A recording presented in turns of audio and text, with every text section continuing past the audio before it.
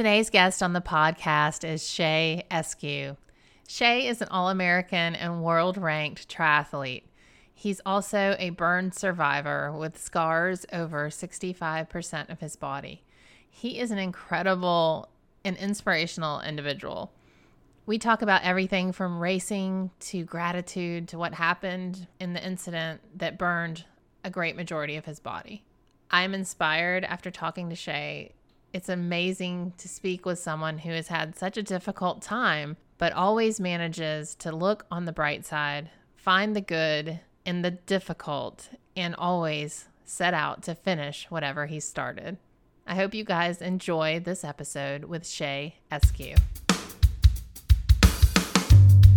Welcome to the Same 24 Hours podcast with Meredith Atwood. We all have the same 24 hours each day, and it's what we do with those hours that makes all the difference between our health, happiness, and success.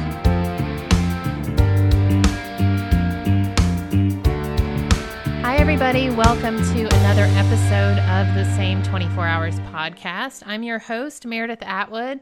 Today's guest is Shay Eskew. Hi, Shay. How are you? Fantastic. Awesome. So thank you so much for taking time to chat with me. I'm super excited to talk to you. We have a mutual friend, Allie, who is my neighbor, and you guys were, in third grade together? Isn't that hard to believe? I don't even remember my age back then, but yeah, it's crazy. It's like 8. I think you're 8. My daughter's 8. Okay. Yeah, it's pretty amazing what social media does to keep us in contact with people that, we were together, 36 years ago. Oh my gosh. It makes us feel old is what it does. I prefer the word wise. Wise. Yes. Very wise. I actually received an email from a friend who our first grade teacher was retiring, and they wanted to get these notes and cards together for her. And my friend said, "Can you believe it's been, 30 whatever years?" And I thought, oh my gosh, no. I feel like I was just in first grade. Yeah. I mean, we may act like that at times. Yeah. It's hard to believe it. The truth.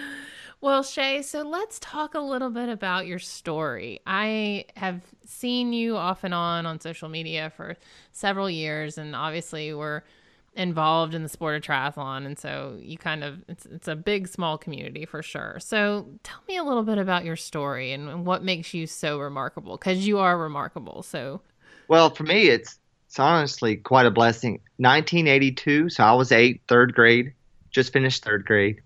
My mother had asked me to walk across the street and let my neighbors know they had an aggressive yellow jacket's nest in the yard, because the previous day my entire bicycle was swarmed by these yellow jackets. So I recruited my friend who was 7. He and I went up to the neighbor's house. We knocked on the door. The father wasn't home, but the 15-year-old daughter was. So we proceeded to tell her about these yellow jackets. And she then asked, "Hey, will you guys help me get rid of it?" And we're like, "Sure, what do you need us to do?" She goes, "Nothing. I just need you to stand here to make sure they don't leave the nest." So she grabs a match and throws it down on the hole in the ground that they're flying out of. And of course, a match by itself does nothing. So we're standing there watching the bees fly in and out. Next thing we know, she's standing behind us and pitches a cup of gasoline. What? And the gasoline splashes me on the right side of my face and my shoulder, hits my buddy on the left side of his face and shoulder, hits that spark of a match. We're about 10 feet away from the match. And then immediately we're engulfed in flames. And luckily I remember to stop, drop, and roll. My buddy stood there screaming, so I was able to get a hose. And put him out. Oh my goodness. And, just stood there alternating the hose between us, waiting for somebody to come. And basically, we soon learned that I had no insurance. My father's employment had canceled insurance on dependents. We had an estimated $2 million hospital bill with no insurance. So I was relocated with my mother from Atlanta to Cincinnati, Ohio, to the Shriners Hospital there. So there I underwent treatment from 1982 all the way up to 1995. Had about 35 surgeries with them. Pretty extensive. Due to the original burns, my right arm was melted to my side. Took me 3 years to lift my arm over my head. Had to learn how to write left-handed to go back and finish the 4th grade. My neck was stuck at a 45-degree angle. Between that and my arm, I had, I guess, about 10 surgeries over the last, 30-something years to recoup the loss of range of motion. And I originally entered the hospital with burns on 35% of my body, but they had to take skin off of my legs, my right leg from my hip to my ankle, my left leg from my hip to my knee. They took skin off half of my back, a section 8x6 out of my stomach, Oh my goodness. and then a section 3x6 off of my buttocks for skin grafts. So all in all, now I've got over 65% of my body covered in scars. Wow.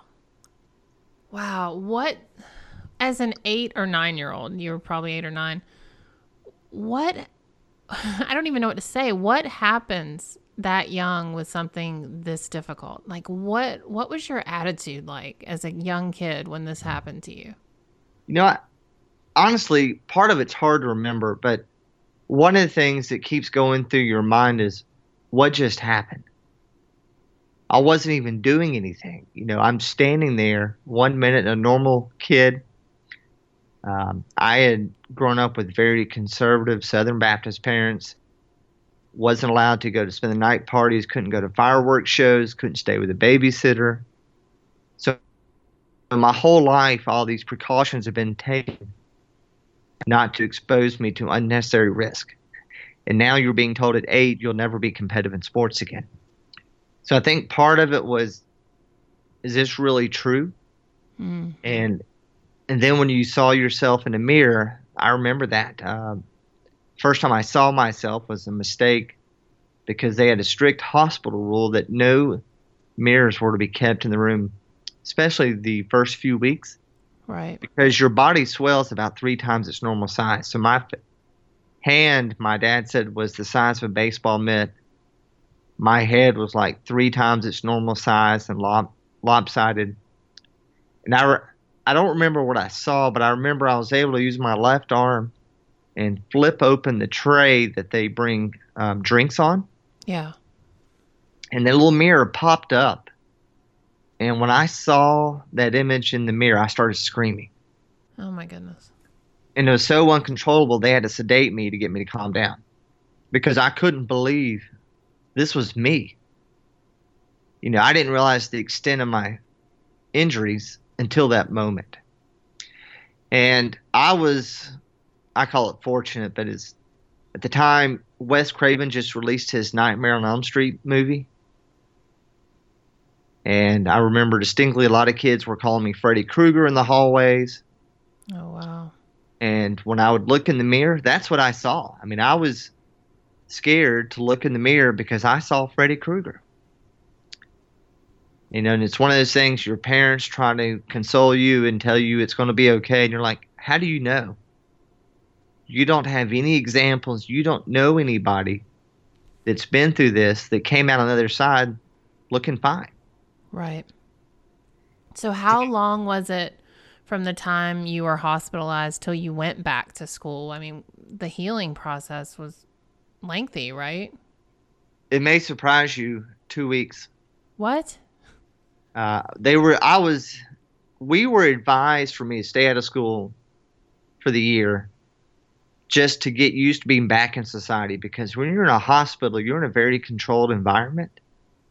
I looked around the room. Everybody in there was in my same situation. They were scarred. My ear was amputated. There were several kids with amputations.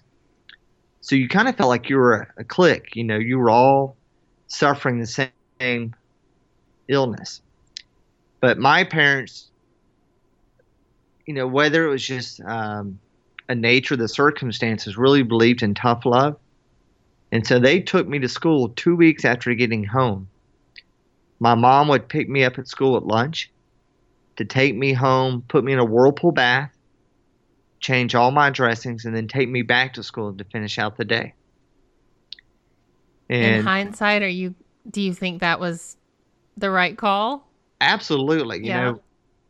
it's one of those, the whole sink or swim philosophy. And so I didn't have a choice. It was, you better start swimming. There's no safety net. Yeah. And I feel like that's the thing with life is so many people want to guarantee, oh, if I do this, I'm going to be successful. Or if I do this, I'm going to be famous, whatever it is. But that's not how life works. The reason why opportunity exists is because people are willing to take a chance. They're willing to risk failing because they know when you fail long enough, you will do everything possible not to fail again. But And I this was feel a like new school, right? Because you no, left, you were still in Atlanta at this time? yeah, so it was the Okay. same Laurel Ridge Elementary, so it's the same school. Okay.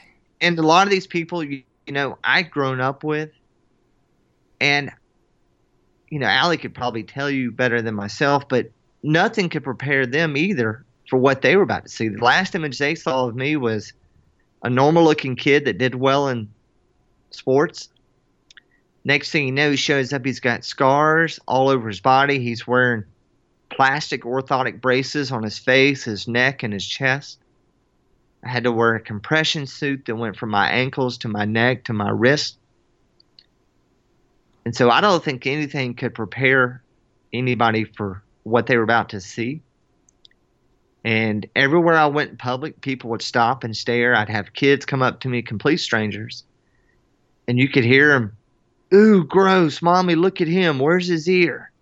Wow. Or you could hear the parents, "Shh, Johnny, quit staring. Johnny, quit staring." And these were kids that were And your you could friends? just feel the silence. I mean, that's what seems so weird to me. I mean, I know kids are No, these were just strangers, but like, what about no. your kids, your friends, at school? I mean, it seems like there would be some more understanding with you leaving one day, looking looking one way, and then obviously you went through something. Were your close friends compassionate, or was it just a total 180? No, the people I knew were definitely very attentive, compassionate, Mm-hmm. but there's so many that you don't know. All I knew were the rising fourth graders. I didn't know the fifth graders, sixth graders, the seventh graders, the third, second, or first grade. Yeah. So, I knew maybe 10% of the total school's population.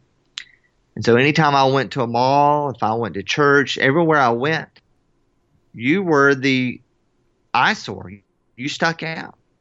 And when you'd walk into somewhere, you could hear just dead silence because you knew everybody was staring at you. And it's just one of those things that eventually, after you cry yourself to sleep enough, you say, you know what? This isn't going to get better. These scars aren't going anywhere. This is who I am. I just need to accept it. And it was at that time that I said, you know what? Maybe if I'm a good athlete, that will make them focus on what I'm achieving on the baseball field or the football field and overlook my scars. So what age did you make this decision? Do you remember, or do you Yeah, just, it was. I was still 8, so I played baseball 2 months later after getting out of the hospital, Wow. and I wasn't very good. I couldn't throw the ball overhand. I could only throw it sidearmed. And then I played football 3 months after baseball ended. And my dad added custom padding into my shoulder pads because the right side of my shoulder, I have no fatty tissue, no nerves, no sweat glands. And there was a fear that if I sustained a cut, I could bleed to death and never even know it. Oh my goodness. But, they realized the importance of me being out there, feeling like I was a part of a team, even though I was definitely not up to the physical abilities of everybody else out there. But people could tell from my drive that I wanted to be. I was not the kid that was going to stand on the sidelines. I wasn't afraid to take a hit. And I'm a big fan of the movie Rudy. I And was just going to say, you sound like yeah. Rudy. And that's kind of, I didn't know of Rudy back then, but that's kind of how I saw myself that, look, I'm going to be the smallest guy. I'm going to get knocked down, but I'll always get back up. And you better be prepared for that. Be prepared to knock me down 100 times because I'm always going to get back up. Now, I think it's one of those things that's hard to understand the value of that as a kid because you see everybody else achieving success and winning races and making the all-star team. But one of the things, much like triathlon, when you get into the real world, you realize it's not who's the fastest, it's who slows down the least. And so many things that I've had success in, it wasn't because I was the best or the most talented. It's because I had the persistence to keep going when everybody else said, you know what, it's not for me. I'm done. Where does that come from? Have you always had that drive, or was it born out of necessity? I think both. I know both of my parents are very competitive, but I think, obviously getting burned when I did kind of reinforced that, and it was kind of a survival skill. You realize that, hey, if I want to be relevant and stand out, I can't be like everybody else. And so one of the things I realized, I was going to have to work 5 times as hard as everybody else just to be normal. And as soon as you accept that, life's pretty easy. But what you also realize is because you work so hard, everything means 10 times more to you than it does a normal person. Mm-hmm. Most people can't relate to laying in a hospital bed for 2 months and not being allowed to get up and walk and having to learn how to walk again. And so when you finally are able to walk, you value the ability to be able to run. And I can tell you, before every surgery, you will find me in my hospital room doing push-ups, jumping jacks. Because I tell myself, if I wake up and I can't do what I did before the surgery, I'm okay with it. I didn't let my talents go to waste. Wow. So you have the ability to see the good in some really tough situations. Like, what is some of the self-talk that you've had obviously from a very young age? I mean, is it grounded in gratitude, or is there just something else that always comes to mind? I mean, you obviously are really grateful for the little things that some of us take massively for granted. But, what is kind of the internal talk that you have and you've had for many years through all these times? I'm a big believer that our biggest obstacles and disappointments are preparing us for our greatest opportunities in life. And so anytime something really bad happens, I'm always like, God, I know you're preparing me for something awesome. I can't even comprehend what you got in store for me, but I know it's going to be awesome.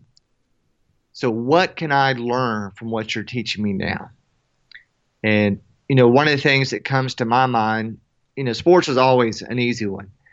But 8 years ago, I was competing in the ITU Long Course World Championships, was fortunate enough to make Team USA, and really felt I had a chance to be top 15 in the world based on the race profile, everything. On the bike portion, I sustained 2 flat tires in the first 10 miles of the race. Eventually, I had to ride 20 miles on a flat tire, barely moving. And the whole time going through my head at first was, I can't believe this. I've trained 11 months for the World Championships. Now I don't even know if I'm going to finish. And all I could think is, you will finish. You promised your daughter before you left, you will bring her home a finisher's medal. Whether I have to crawl, I will finish. And so at one point in the race, I literally ran 6 miles barefoot, pushing my bike. Oh my goodness. And lo and behold, I came across another rider that severed his tire in half, but his tube was in check. This is World Championships. I mean, what are the chances somebody gives you a tube? So this guy's out of the race, throws me his tube, but we don't have a CO2 cartridge. So I keep running. Another rider pulls up, throws me a CO2. I was able to finish the 19 miles remaining on the bike portion. I still had 18 and a half miles to run on the world's hardest course. My feet were swollen, bloody, but I finished the run. I finished fourth from last. And it was amazing because I was telling my wife on the way home, she was like, I'm sorry. I know how hard you trained. You thought you would do well. And I said, you know what, love? This reaffirmed to me that no matter how tough the race is, I will always finish. I will always find a way to get across the finish line. And then a week later, USA Triathlon called me and did a cover story on me in their 2012 Olympic Preview magazine because of my willingness to complete the race. Wow. I said, to think about it, had I quit, nobody would have known anything about my story or what I went through that day. Just another person that had a horrible day. Right. But because I persevered, stuck it out, 195,000 people saw my story. Mm-hmm. And it's still paying dividends. I still have people come up and say, hey, loved your story. I was really going through something at home. This really hit a nerve. I needed that. And so that's why I believe that even though you can't fathom how God's using your struggles, He's using it to impact you and most likely somebody else. And Right. so it's how do we handle that I feel can have the greatest impact. So you mentioned your daughter. How many kids do you have? Just 5. When you're good at something, you keep doing it. Just 5. So what are their ages? They're really close, right? Yes, they're 4, 6, 8, 10, and 12. They're all exactly 2 years apart, and we have February, March, April, May, June birthdays. Oh, that's wonderful. So what's the hardest thing about parenting? So for me, You're so positive. Maybe what's the best thing about parenting first? for me, it allows negatively. It allows me to be a kid. There's so many things, and that's why my wife keeps me in check because I can go off the deep end with the kids. Like we built a 2-story tree house in the backyard because I always wanted a tree house as a kid. And so I had a custom tree house guy come down because I thought, who wouldn't want a tree house? But we do all kind of epic adventures. Like all of my trips, I take them. So we've been to Scotland. We just went to Yosemite. I took them to Yellowstone. I'm a big believer kids need to experience life and let them experience failure. I try not to hide them from pain. When they're struggling, I try to make sure they understand how much it's benefiting them. Because so many parents want to rush in and fix everything. And the kids come in crying, oh my gosh, what happened? We ask them, why are you crying? Are you bleeding? Okay, go play. Yeah. The challenging part for me is I'm pretty soft on my youngest, Stella. She's 4. Oh, that's my daughter's name. Is it really? Yes. Aw. Yeah. Look at So that. she's got me wrapped around her finger. We almost lost her 2 years ago to complications from a febrile seizure. Wow. And she was in a induced coma for 8 days. They almost had to amputate her leg because of a blood clot. I mean, she really went through the ringer. And so I feel like I kind of give her a hall pass on some things. She gets some free passes. Whereas, when she gets a little older, I can tighten up the rules. But right now, she's kind of got a hall pass on some of this. So febrile seizures, I had those I think as a baby. What's the newest research on those? What do they think causes those? So number one, they can't prove that's what it was because she only had 100.1 temperature, which really isn't that big of a deal. Right. But everything they've done, all the tests, they said that's the only thing it could be because sometimes it's not how high your fever gets, it's how quick it spikes from 98.6 to 100.1. Because she started seizing, but she aspirated and swallowed, while she was vomiting. And so that's what caused all the major complications. And if it is what they think it is, we may never have to deal with it again. Right. Typically, you outgrow the febrile seizures by the time you're 6.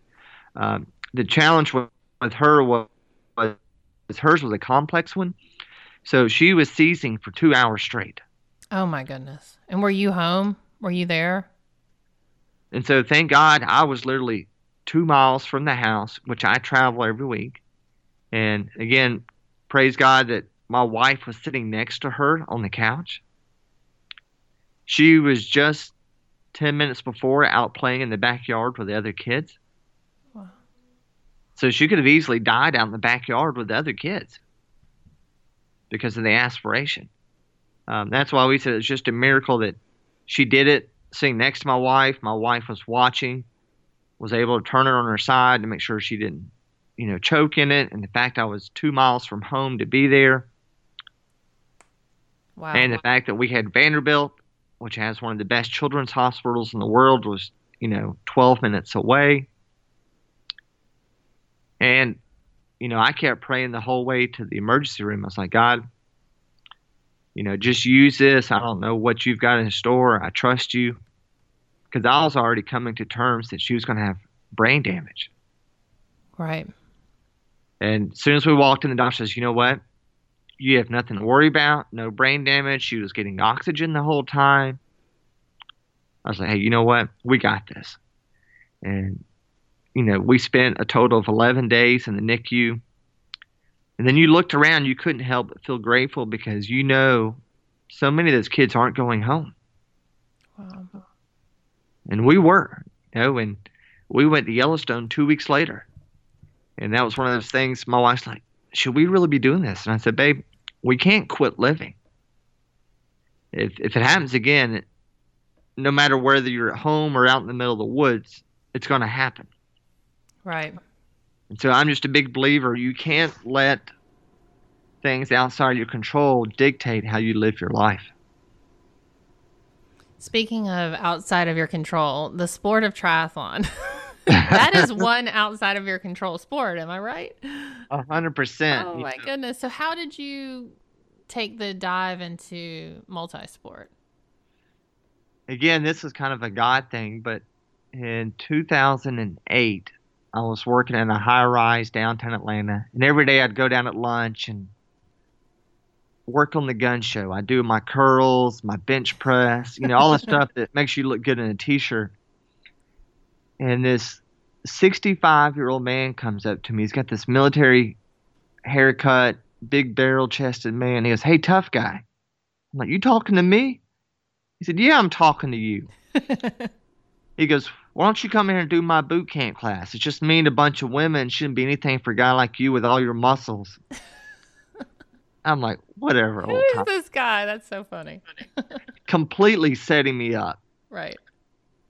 And keep in mind, I was almost 40 pounds heavier than what I am now. So I go in there. First 10 minutes, I'm in tears. And true to form, it's all women. There might be one other guy in there. But I mean, we're doing hip flexors, leg raises, planks, all this crap that I never had worked out. And then at the end of the class, he goes, all right, push-ups. And I tell myself, I'm going to bury this old bird. He drops down beside me and just starts counting out the push-ups. I couldn't keep up with him. And finally he goes, Eskew, ponytails is kicking your butt. You better pick it up, boy. And all I could say was, yes, sir. And I went home that night to mom. I said, I just got my ass kicked by a 65-year-old man. And so I went back to his class every day for the next 3 months. Got back into what I call fighting shape, dropped 20 pounds. He and I became really good friends when we were talking. And I had learned he was one of the original 1978 Ironmen. No. Oh, He was a cool. former Marine drill sergeant. He'd also raced the Ironman at 62 with his daughter. Then he got stage 4 pancreatic cancer. He was given 3 months to live. He made it a year. And right before he died, a group of us in the class said, Henry, we're going to the next big triathlon. I don't care the distance. We're going to do it. So we had 4 months to get ready for the Gulf Coast Half Ironman, which is a 1.2-mile ocean swim, 56-mile bike, and a 13.1 half marathon, literally through hell. I mean, they call it the Gulf Roast because it's such a hot course. Yes, I have done that race, and my husband Yeah. just did it this past May. It is quite warm. So that was my first open water swim. That was my first triathlon, period. Wow. I didn't even own a bike 2 months before. I bought one off Craigslist. I had not ran more than 5 miles twice in my entire life. And I finished, I think, 5 hours, 38 minutes. And I was like, you know what? It wasn't that bad. Imagine if I knew what I was doing. That's really fast, by the way. So By I the way, signed for up. anyone listening, that is an impressive halftime. So a week later, me and a bunch of people were all celebrating, toasting Henry, and somebody says, let's do the Ironman. Same course, 5 months. So I signed up. And so I did the Florida Ironman. You know, I was now 9 months into training and finished it 10 hours, 31 minutes. Oh my goodness. That is screaming fast. Wow. And so I was happy. I was like, you know what? And this was just reading a book. Again, I still didn't really know fully what I was doing, but I bought this book called Be Iron Fit and followed it to a T. And I really subscribed to the heart rate training. I was like, this isn't rocket science, and you really don't have to be a great athlete. If you just put in the time, and if you can learn to block your mind out of it, you can do quite well. And that's what I love. You show up the races, when you see these people that are all ripped and huge chest and biceps, I was like, those guys are nothing. It's usually the skinny, dorky guy you better watch out for. He's going to put it to you. So when you say block out your mind, what do you mean by that, and how does one block out their mind? Yeah. So for me, it's if you go hard enough when you get into it, you know, anybody can suffer through 1 hour, 2 hour race. It's when you start getting into 4, 5, and even 10 hours, it's a whole different ball game. You go through every gamut of emotion you can imagine. I tell people, if you could film me racing, it'd be hysterical, because at 1 minute I'm screaming, I'm like, woo! I'm killing it. You know, I mean, I'll say this as I'm riding. And then another moment, you know, I'm in tears, because you start thinking about all the training you've put in, and, you know, the sacrifices you made. And then 20 minutes later, you're on top of the world again. Yeah, I'm an Ironman. And it's just crazy, the highs and the lows you go through. And then you learn how to, all right, halfway through the bike, I'm 80% done with the bike. You know, I break it down to these small milestones. And inevitably, there's always a moment where you're like, why am I doing this? This is stupid. Every time. What sane person would be out here for 10 hours and paying money to do this? This is crazy. Or 17 hours in my Yeah. case. Yeah. I do it for 7 more hours because I want my money's worth. That's right. Well, I think it's harder if you stay out there longer. Right. I haven't figured out how to make that not happen. So. But you keep telling yourself, it'll be better next time. But how many people would be dumb enough to do this? You can be different. You know, your whole life has prepared you for this. And then I keep telling myself, it's mental. You know, physically, you can do this. It's just mental. And I think once you latch on to, you can really do something, just block it out. Life, in general, takes on a whole different meaning. And one of the things I like to do is ask people that tell me they can't ever do an Ironman. I said, all right, if we meet tomorrow, could you do a run walk for 15 minutes? We're not judging on speed. Can you run walk for 15 minutes? They're like, absolutely. I said, all right, so if we meet the next day, could you ride a bike for 30 minutes? Again, we're not judging on speed. Can you just ride a bike for 30 minutes? They said, sure. I say, in 30 weeks, you're an Ironman. You sat here and told me you couldn't do it, but when I break it down to what you need to do each day, you said you could do it. And I think that's so true with life in general, is people just see this big, audacious goal and can't wrap their head around what they need to do tomorrow, so they never attempt it. Right. But if somebody can help them break it down to the baby steps, then they can do it.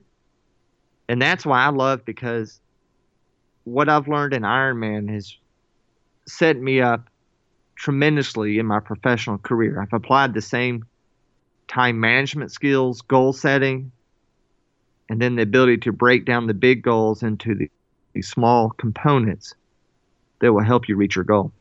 It's so true. It's so true. I convince myself, like, as far as breaking down everything into smaller pieces, I convince myself so well on the bike that I'm only in the moment doing 10 miles at a time, that when I actually get off the bike and I go to transition, I'm completely surprised that I have to run. Like, really? Yes. In Ironman, in halves, it's not the same. But yes, I get in the transition tent and, the volunteer will say, "Oh, just the run." And I'm like, "Oh yeah. Oh man."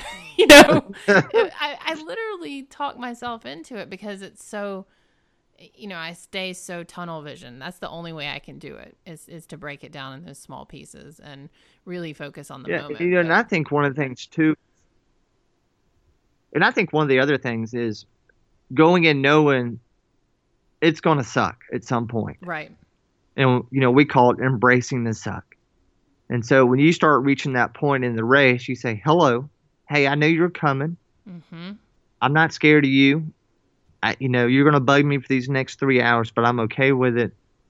And a lot of people say, "You know what? I'm going to just count to 100. If I feel the same way, we'll see." Then they get to, then they get to 100. All right, I'm going to count to 100 one more time. I mean, this is world champions that do this. Yeah. And then you realize, those kind of feelings pass. And it's just your brain talking to you, but physically, you're more than capable of doing it. Right. And I think a lot of times, you're absolutely right. It is so much mental, and we are all capable physically of doing these amazing things. And we don't want to admit that, or I don't know what it is, but I never have gone into any race thinking I would not finish. I go into every race, no matter the distance, assuming I'm going to finish that race. Yeah. And I think if you don't do that, you're hosed from the beginning. And I think it's the conviction that no matter what happens, you will finish. Yeah. I just raced Sunday in Wisconsin at Madison. And, I haven't been in a pool in 7 months. I have a torn rotator cuff, torn labrum, and tendonitis in my bicep. So my left shoulder is useless. But I said, I know I can get through the swim. It's not going to be pretty. Right.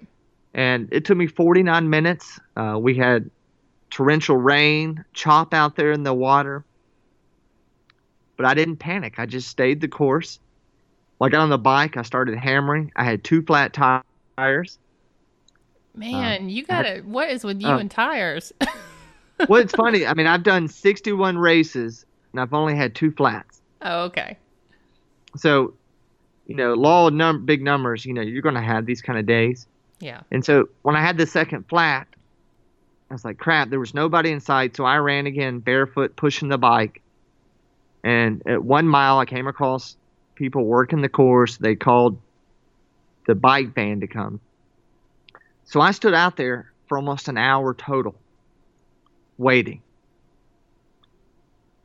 And I just kept saying, you know what? You got to finish. And not only that, but you got to still do the same effort as if it meant something. Right.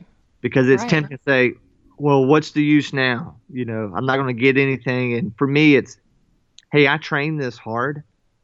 I want to feel that same effort. I want to feel the struggle at mile 10 on the run and wondering, what the hell am I doing? And that, I still finished 6 hours and 10 minutes after an hour on the side of the road. Oh my goodness, Shay. On arguably the hardest course. And it meant a lot to me. It's my worst time ever in a half Ironman. But again, just reaffirming that 61 races, I have never not finished. And I can tell you, I know too many elite athletes that would just call it quits because they couldn't be competitive. And I'm not dissing the way they race. It's just, for me, I'm the kind of guy that I will always finish what I start. And that's in Yeah. everything in life. I'm that kind of girl too. Yeah. And, and one of the things you're talking about mentally, I tell everybody, it's kind of like when you have kids. If somebody really sat you down and told you every single thing that you would endure as a parent, you'd be like, hell no, I'm doing this. Right. But once you do it, you're like, well, God, Gotta we finish survived. this. You can't quit. Right. And then after that, you're like, well, let's have another kid. It wasn't that bad. And then that amnesia sets in again, and then 2 years later, you're like, well, you want to try this again? But and I think that's the way life's meant to be. It's meant to have a struggle, and that's what makes life so rewarding. If things came easy, we wouldn't even know what the word opportunity was. Opportunity just happens to be a byproduct of perseverance and continue to work hard. Yeah. So let's talk a little bit about the big book that's coming out in September. Yes, so after some very heavy nudging from Jack Daly, somebody you should check out, he told me, Shay, you have no excuse not to write your book. I hear you that you're busy, but I promise you can do it. So I finished the book. I'm in, I guess, round 2 of editing. And the title will be What the Fire Ignited, basically playing off me getting burned at 8, how that really set things in motion for me, kind of just forced upon me a new mindset. So we're targeting end of September for this to be available. So hopefully it will be out there for all of you to see everything that I've went through. There's a lot of things people don't realize that went on behind the scenes that impacted me, spiritually, mentally, and physically. It's exciting. It's really exciting. I think it's fantastic you've got an amazing story, and you have an even more amazing attitude and an even more amazing race time. You just said your slowest half was 6:10. I mean, you're an incredible athlete, Shay. You know that. I'm a competitor. I mean, just incredible, really. And you're going to South Africa for the World Championships. Let's not forget that. That's a huge deal. Well, that one's different because every year Worlds falls on my anniversary. And this is the Ironman 70.3. Right. And so they rotate the venue every year. So once they started doing that, my wife got really active in the race selection. And so usually when they announce the new one, she's like, oh, yeah, you better make it happen. I love it. I want to go. And so we've been to ZLMC, Austria, Malubova, Australia. We've been to Edinburgh, Scotland to compete, London, Mont Tremblant, Canada. And for me, I love it. I mean, she's not putting pressure on me, but it gives me kind of a higher sense of purpose. And so when I start struggling in the race, and I just remind myself, hey, you're doing this for her, you're doing it for the kids. It makes you feel good, to give you a higher purpose than just doing it for yourself. Yeah. Are you going to do anything fun in South Africa? Are you going to do a safari or anything like that? Oh, yeah, we are. We're going for 2 weeks. Good for you. So I haven't got it all mapped out, but we're doing a week there in Port Elizabeth, which is where the race is, at Nelson Bay. Mm-hmm. And then we're going to do a week in Cape Town after that. So I have to keep a lot of it on the down low because my wife finds out what I plan. She usually freaks out. So it's always easier to surprise her and ask for forgiveness. Yeah. Than ask for permission. So I went to South Africa in 1997 for the Junior World Weightlifting Championships. That was my sport back then. And so we did a similar thing. So I went and competed, and then my coach and a couple of my other teammates, we went to Kruger National and did a safari. And that was really cool. I just don't know that I would have had the opportunity to do that, and so it was such a great experience. And I've never seen as many stars as I have in the middle of nowhere in Africa. I mean, it was just mind-boggling. So if you guys can do that, it's really cool. Yeah, I mean, I haven't heard one negative thing about South Africa. I mean, everybody says it's their top destination. It's beautiful. So But I beautiful. mean, that's one of the cool things I think about triathlons and just multi-sports. It takes you places you normally wouldn't go on your own. People always say, "Well, can't you just go there as a vacation?" I'm You like, won't though. "But you No. won't." No. We've never been to these places, but somehow when you say, "Hey, I've qualified to go to Australia," well, now you kind of have to go. Yeah. It's like that one. We spent a week in Australia, a week in New Zealand, and so these experiences you get, and it's cool to go there and compete and meet a lot of these other athletes, learn a bit about their culture. Feel very Yeah. blessed. Very cool. So I have one more question for you. This podcast is called The Same 24 Hours, which means we're all given the same 24 hours in our days. But it's what we do with those 24 hours that makes our best lives possible. So what is something that you, Shay, do on a daily basis that you believe contributes to your best life? So there's several things. I don't know if I can say just one, but one of it's everything I do, I put on my calendar, and then I share with my wife. She knows, hey, I'm gonna get up at 4. I'm gonna start working out at 5. That's my time. Unless something crazy is coming up, that's where you'll find me. But I also try to understand, hey, what's important to you? So one of the things that she expressed, 10 years ago was she wanted 2 days to sleep in and recover. So Saturday and Sundays, she sleeps in, gets breakfast in bed. Oh, And so Saturdays, what I do is I get up, I ride my bike 2 hours, I'll stop, make breakfast, make sure everybody's good, and then an hour later, finish my bike ride. And then Sundays, I'll just do like I do say a 15-mile run. I'll wait and do it after the kids go to bed that night. mm-hmm. So I'm really big on making sure that the workouts don't interfere with family time, because if they do, you're going to have a resentful spouse and feel like you're missing out on your kids' activities. I've never scheduled any of my races during my kids' sporting events. And I think one of the big things I hear from people is, well, I don't have an hour to go work out. Well, do 30 minutes. Do 20 minutes. Something is better than nothing. I mean, I've got times where I'll just do 15-minute run and that's it. Right. And I struggle with that. Yeah. I feel like if I can't do the whole hour, that's where one of my big hangups is I don't just do the little things. But that's such a good point. Do what you can. Absolutely. And so, and sometimes it's like for my long bike rides, I'll do an hour and a half in the morning and then an hour and a half once everybody's went to bed. Mm-hmm. And waking up early is a huge, huge thing. It is such a lifesaver. Don't you agree? Absolutely. I don't know, because when people tell me they wait and work out after, their day's over, I would never do it. it never happens. Something keeps popping up, work, kids, or you're just, worn out. And so when you can make it the first thing you do when you wake up, I mean, I have a routine. I get up at 4. I walk the dog 15 minutes. I make my Starbucks coffee and 2 frozen blueberry waffles. And then I read for 20 minutes and then send emails for another 10 to 15. So that's my routine every single day. Mm-hmm. So, and then you train your body. Hey, this is how it works. Yeah, and it gets used to it. I mean, I do that too. I get up super early and then I write, and then when everyone else wakes up, then I'll work out or whatever, but I have a set morning schedule too, and it starts super early.